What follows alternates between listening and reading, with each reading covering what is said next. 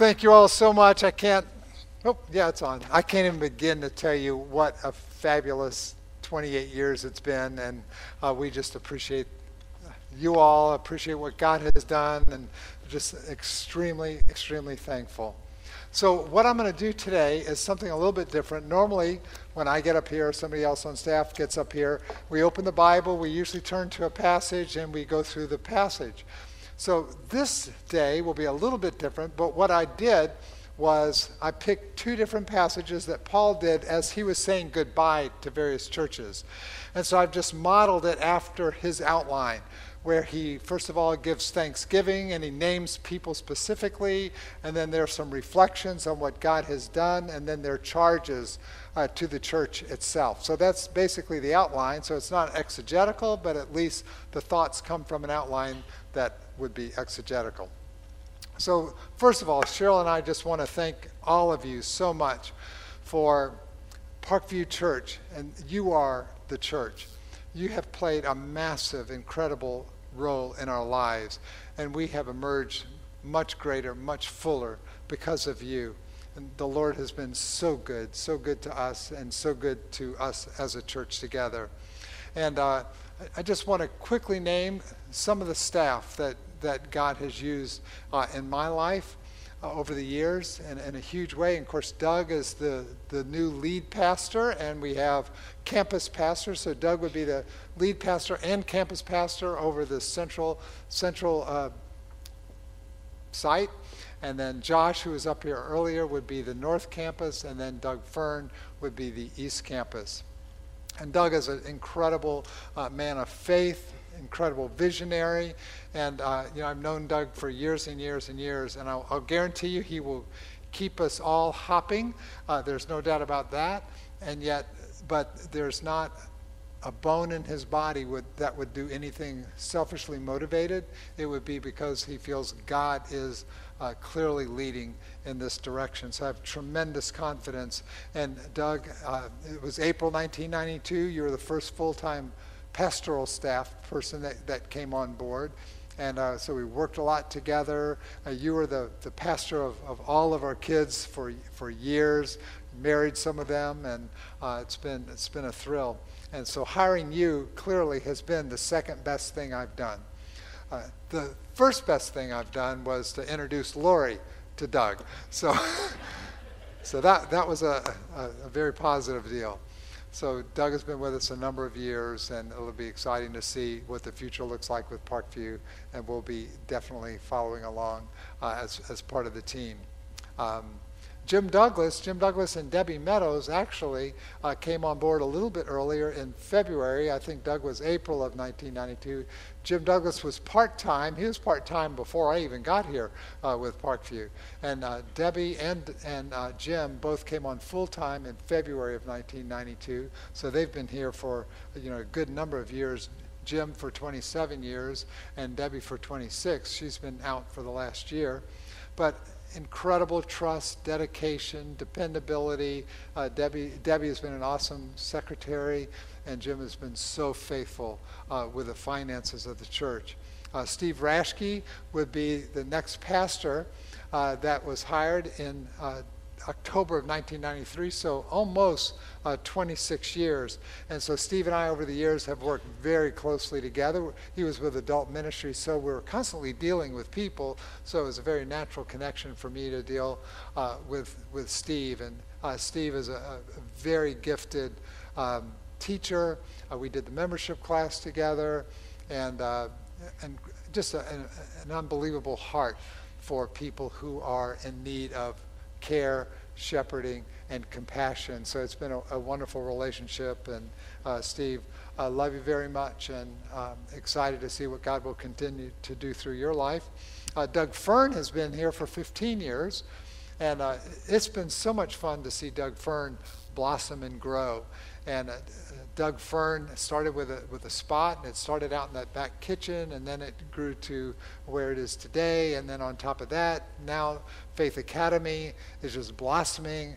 And not only Faith Academy, but he is the site pastor for the East Campus. God is just doing an unbelievably great work through Doug Fern. Of course, you've met Josh. He's on the North Campus. Dave Foster came in 2006, so he's been with us for 13 years as family ministry director. And Dave and I have done things together as well. Just extremely gifted, bright teacher.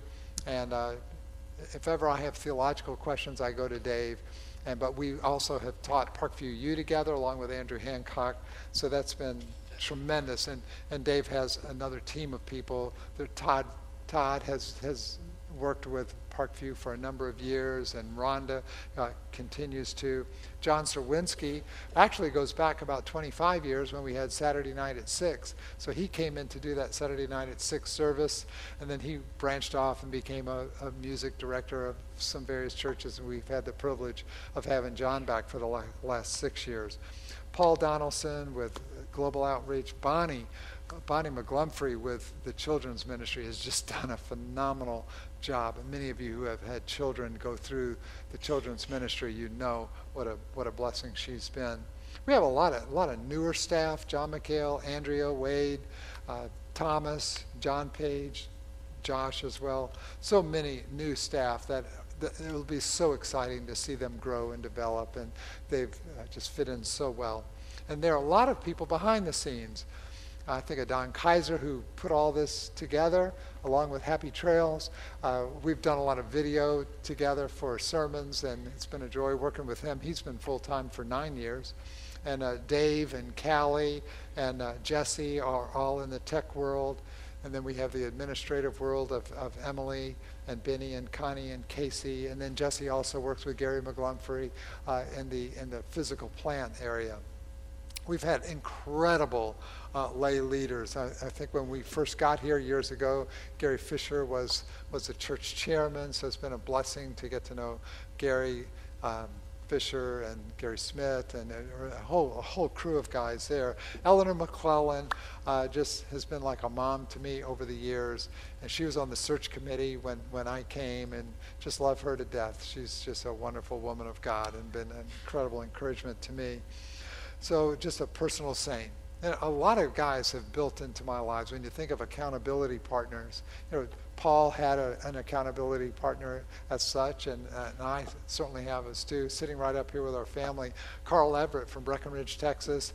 He was our first church coming out of Dallas Seminary. I was just praying to God any church would take me. And so those guys took me, and so Carl and I have been extremely close friends for 40 years now. Our families have been extremely close. I've had the privilege of doing their kiddos' weddings and stuff, so it's been just a blast, Carl. And you have challenged me and built into my life for 40 years now. And many of you know Don Landau. We started out being accountability partners 27 years ago. So we meet once a month now, and it's wonderful carrying on that. Mark Mesnick has been the chairman of the elder board, so Mark and I have met together and held each other accountable. You've probably been the roughest accountability partner I've had, so which is good. That is a very positive statement. You haven't backed down whatsoever. So I just thank God for you, and Lisa and your whole family. You've been an incredible blessing to us, and saved us a lot of money in the area of orthopedics as well. So, and then a big group would be our community group. We have just loved our community group. We've been together. Some of us started 25 years ago in our community group, so we might be the longest lasting. We're probably the oldest too, but community group, and then we've added new people along the way, and we just adore the people in our community group. And when you hear people talk about getting in a community group, take it from us. I don't know how we would have made it without our community group, so we encourage you to do that. In terms of our biggest Thanksgivings would be our kids, having 6 kids and in a pastor's home, trying to deal with life as a pastor's child. It isn't easy, especially when schedules are so haywire. But by far, without a doubt, the biggest Thanksgiving goes to Cheryl herself. She is a praiseworthy woman of faith. When you hear other people talk about Cheryl, she is the picture of a godly mother, a wonderful wife, a good friend, she could not be more supportive. There is no way I could have made it in ministry and leave a legacy had it not been for the just selfless, untiring support of Cheryl. Cheryl, I love you so much, and you've been an incredible blessing in my life. Couldn't have done it without you and the Lord, for sure. So I'm just very thankful. There are a number of reflections, and I won't go through a lot of the reflections. There's some big things, fun things that happen you normally think of, like we had a couple of Easter services at Carver Hawkeye Arena. It wasn't even my idea. It was David Arnold's idea to have it. And then other people pull it off really well. Doug had a big part in pulling those things off. And so it was just a lot of fun doing those things. Of course, big things, you think of the flood. Wow, those were big. But it was fun to see the whole church pull together. So many people worked so hard to get us through those very difficult times. So those were big. The university outreach was huge, and we're just so thankful to God for everything God has done. You saw Jesse Bradley, I think of Zach Nielsen, all those guys, Andy Campman, who rallied with the college ministry, and that continues to be a very targeted focus that God uses to reach. I think one of my favorite memories, Doug, was, and you're the one who spearheaded this too. This is one of the reasons you're probably the lead pastor. Everything that good happened, Doug spearheaded, you know. So, but one of the things was the William Lane Craig outreach. And so William Lane Craig, I don't know if you're familiar with him, he came in and we had him, and we thought, we're not sure how many people would even show up. So we scheduled a meeting at the chemistry building, and we just packed it out. So he said, okay, we've got to move to the biggest auditorium at the university, not Hansher, of course, but we moved it over to the brand new business auditorium, and it was packed out with people, and God used that in a tremendous, tremendous way. So there's been, and of course with Doug Fern with Faith Academy and the spot, that outreach has just become known around the United States, and so many people like myself have been blessed by community groups, and Steve for years spearheaded community groups, and now Thomas and John McHale are sort of taking a stab at that, getting that. So again, I urge you to, boy, if you haven't got plugged in, it's just, it really can be life-changing for you. But I think the biggest thing, when I think of reflections, the biggest thing wouldn't be those events. They were great, they were nice, I'm glad we did them, but by far my biggest takeaway, my biggest reflection is just you guys. We have just grown to love you guys. And just going through life with you all has been our biggest blessing. We've gone through some of the most wonderful joys, whether it be birth of a child, whether it be weddings, things like that. And we've gone through some of the most difficult times you've ever gone through, with cancer or death of a spouse or death of a child, those kinds of things, or having to move and leave, those kinds of things. But I'll tell you, that's what I will remember the most, just doing life with you guys and just loving one another through those very difficult times in life. I want to share two quick aha moments that, when you think of leaving a legacy, these are the two aha moments that I think helped, by the grace of God, to allow me to continue. My dream was always to go to a church, spend the rest of my life there. I didn't want, you hear so many pastors just hopping from church to church. I did not want to do that at all. So the two big aha moments, the first one happened, it was a number of years ago. I believe, and again, I am not some mystical person who says this all the time. This will probably be the only time I ever say it. But I believe God gave me a dream one night. Things were going really, really well. And so this night I had a dream, and the dream was I was on the caboose, the back end of a train. You've seen it years ago, like when President Lincoln would campaign, the train would go from city to city, and the presidential candidate would stand on the back of the train. There'd be banners, and people would be cheering, and they'd give their little talk. Then they'd go to the next city. Well, that was my dream. My dream was I was standing on that caboose, at the back end, and people were cheering and confetti and all this stuff. And I look out in the crowd as people were cheering, and there's Cheryl. I've never gotten through this. There was Cheryl with 6 little kids dressed up, waving goodbye to Daddy. I want to tell you, I woke up from that dream, and I had to promise to God, I'm never going to leave my family for some programs, for some ministry objective. I'm not talking about the Lord, but I'm just not going to be tugged away and pulled away from my family. It's just not going to happen. So I believe that was a dream from God.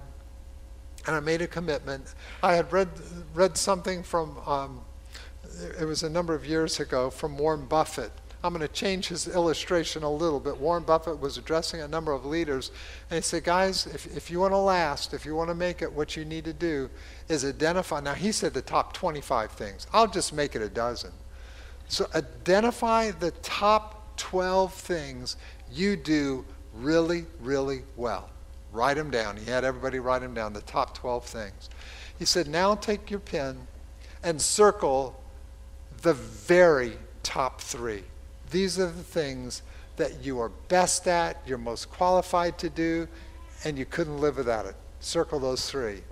He said, now that you've got them circled, he said, you've got the top 3, 4 through, of course he said 25, or I'd say 4 through 12, are pure distractions. Do whatever you can never to get distracted by numbers 4 through whatever number you want to put in there. And I thought, that's what I have to do. If I'm going to make it, if I'm going to have a legacy, and if I'm not going to leave my family in the dust, that's what I have to do. And so my top 3 were preaching and teaching. Secondly was I need to empower staff and lay leadership. And if I'm going to give them responsibility, I also have to give them the authority to pull it off. And I need to hand it over, hire people, whatever, identify people or hire people who are qualified and let them run with it. And so that was the second one. And the third one was just to love people, to get involved in their lives and love people. Those are the top 3. And what you could do is also write down Exodus 18, Jethro with Moses. That would be a great picture of this. Or Acts chapter 6, the first number of verses, where they empowered the deacons, the servants, so that they could concentrate on what God has called them to do. Those would be a couple of good passages to identify. So the second big aha moment for me was, again, things were going, missions was taking off, college ministry was booming, ABFs were going, children's ministry was packed. Doug had junior high school with all of our kids in it, and that was going awesome. We had 3 services on Sunday. We had the 6 o'clock service on Saturday, and it was a Sunday morning. And I can't remember what service it was. It was either probably the second service. It might have been the third service. I don't remember. But we were over in the chapel. And if you've ever been over in the chapel, you'll notice that there is a hallway totally encircling the chapel. You can make a circle all around the chapel. And so we're having this big worship service.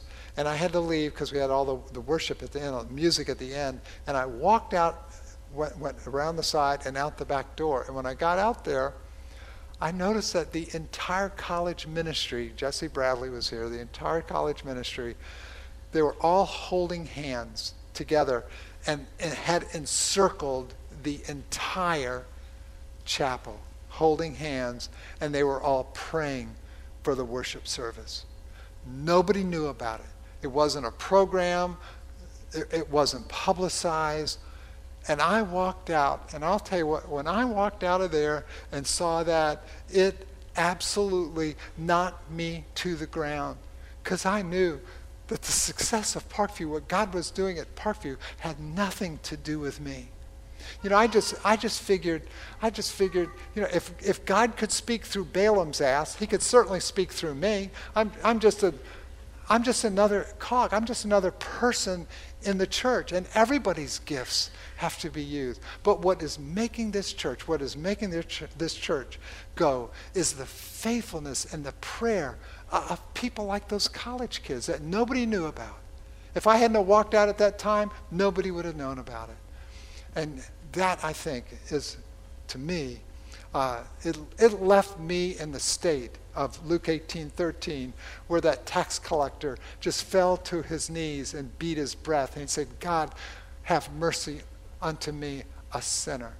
That's how I felt. I was so overwhelmed by the power of knowing that all those college kids were praying for us. So I want to give you some charges, 3 of them. The first charge, and again, these charges are based on what we want this church to do is to glorify God. No matter what, look at the Westminster Catechism, we want it to glorify God. So what are the things the Bible says specifically glorifies God in? I would say number 1, to dream big dreams. Dreaming big glorifies God.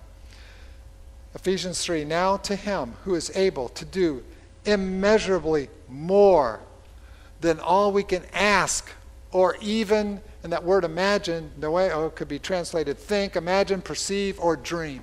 More than we could ever dream according to his power that is working within us. To him, then, be glory in the church and in Christ Jesus throughout all generations, forever and ever.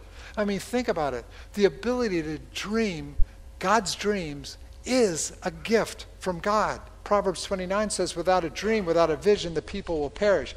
Everything that God has used that brings him glory has been given to somebody as a dream, a perception, a dream of what could happen. Nothing happens until God gives somebody a dream of what would take place. Everybody here, as Doug mentioned earlier, this isn't just a story about me. This is a challenge, a charge for you all. Everybody here needs a God-given dream. And I think a deterrent to leaving a legacy would be, or one of the biggest problems in ministry that would keep you from leaving a legacy, is God giving you a big dream, and then that dream begins to shrink to the size of the circumstance, or shrinks to the size of the problem that you're encountering. And Parkview's had to overcome lots of obstacles, but thank God, by the grace of God, these dreams continue to flourish. I can remember back when, Gary, I remember the meetings that we would have in that back kitchen, and we would think, how can we do that? Like when we needed to hire staff and we were going to hire a Christian education director, and all of a sudden we realized, no, it has to be 2 positions.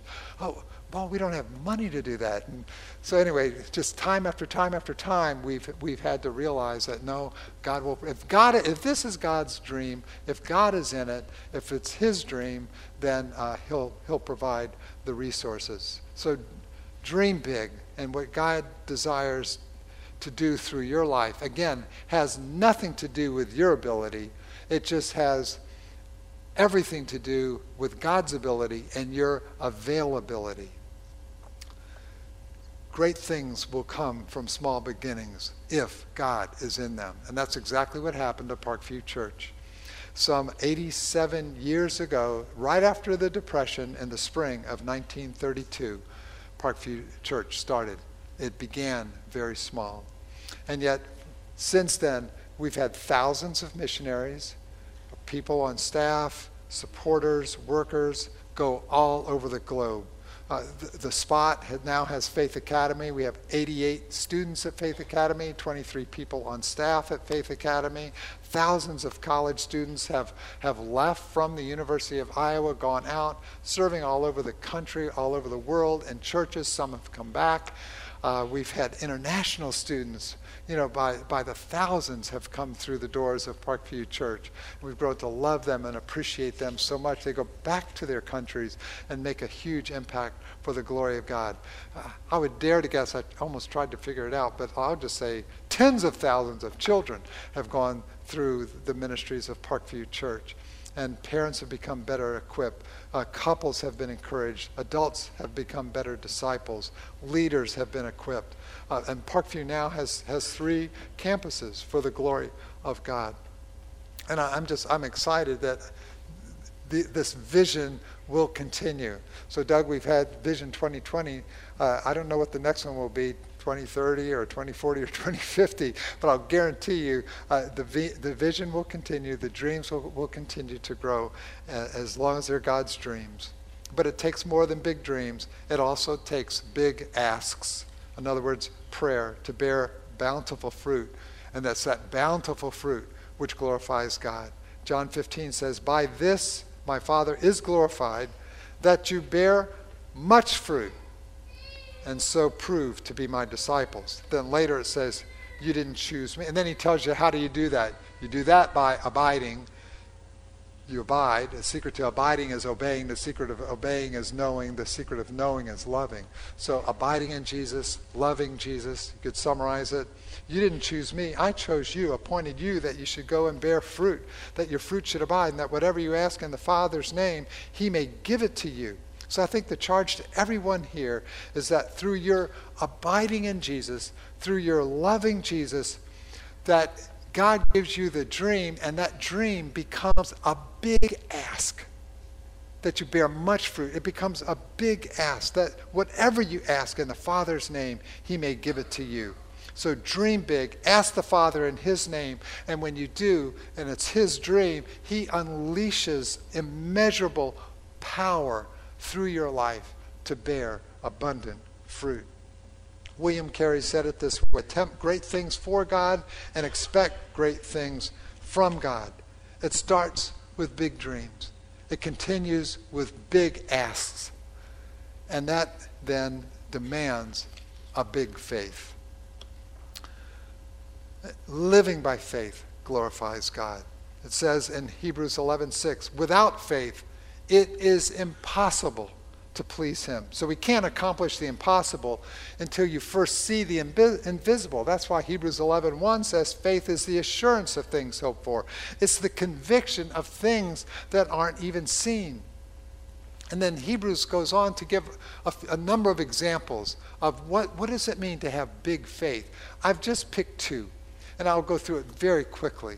And I think if we're going to leave a lasting impact, a lasting legacy, it's going to demand some of the qualities of these 2 particular people. So I would say, as the Lord's eyes reigns throughout the entire earth to strengthen those hearts who are fully committed to him, 2 Chronicles 16, dare to be like Noah.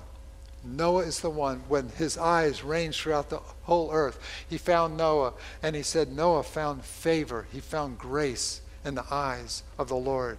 Hebrews 11:7, by faith Noah, being warned by God concerning events as yet unseen, in reverent fear constructed an ark for the saving of his household. By this he condemned the world and became an heir of the righteousness that comes by faith.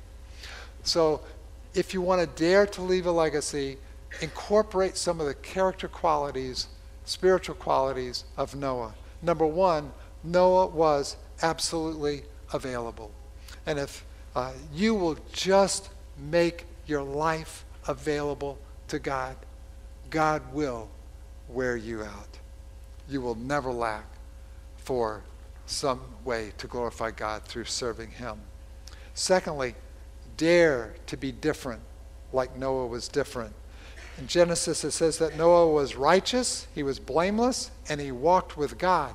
But he did this in a world that was walking away from God.